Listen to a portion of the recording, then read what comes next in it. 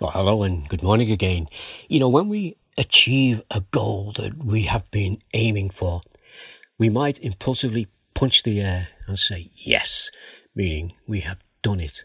We've done it against all the odds as we give a shout of victory. Well, we're still in this Psalm of David and we're going to continue in it this morning, and we're going to look at verse 5 first of all, where David says this. He says, yes, my soul finds rest in God. My hope comes from him. You see, David knows where his help is coming from. He needs help. He's taken it to the Lord and he knows that he will be helped. Then in verse 6 he says, truly. See, he knows this is real. He believes this. He says, truly, he, that is God, is my rock and my salvation. He is my fortress. I shall not be shaken. This is David experiencing the presence of the Lord. And then in verse 7, he says, my soul and my honor depend on God. He is my mighty rock, my refuge. Now, this is not a might-be hope that David has. This is a real hope, and it's a hope being fulfilled. That's why he can say yes. And then verse 8, he says, trust in him. This is advice to us now.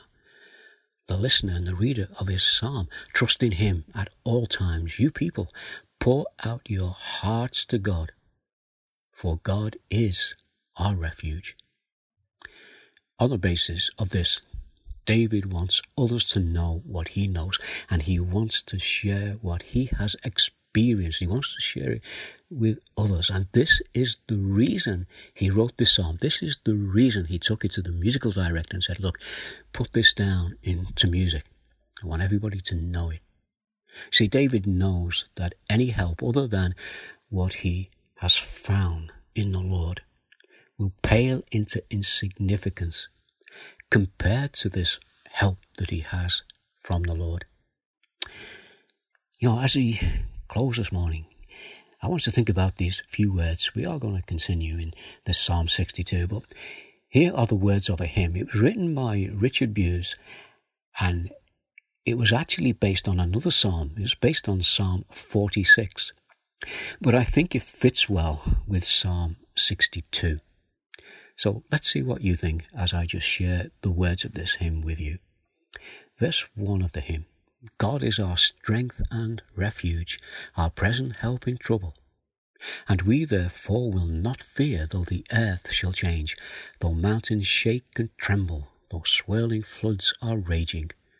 God, the Lord of hosts, is with us evermore. Verse 2 of that hymn.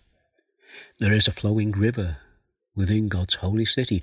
God is in the midst of her. She shall not be moved.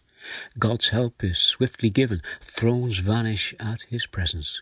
God, the Lord of hosts, is with us evermore. Then the hymn goes on in verse 3. Come, see the works of our Maker.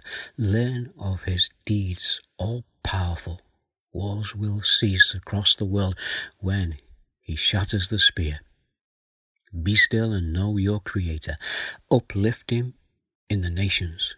God, the Lord of hosts, is with us evermore. Now I just want to take 4 thoughts from that hymn. 4 thoughts that relate to this Psalm of David, Psalm 62. What does David know and what can we know? Well, here's the 3 points. God is our strength and refuge. There's the second one. God, the Lord of hosts, is with us evermore. And here's the third one. Be still and know your Creator. Let's pray. Our Father, we thank you that we can know you. We thank you for who you are, that you are our strength and refuge. And our Father, we thank you that you are the everlasting God. God, the Lord of hosts, is with us evermore. And our Father, in the name of Jesus, we say, Amen. Amen. Well, still a little bit more of this psalm to have a look at, and maybe we can do that next time. But in the meantime, stay safe. Take care. God bless. And remember, God is our strength and refuge. God is our strength, and your strength and refuge. God the Lord of hosts is with us evermore. And then be still and know your Creator. Bye for now. God bless.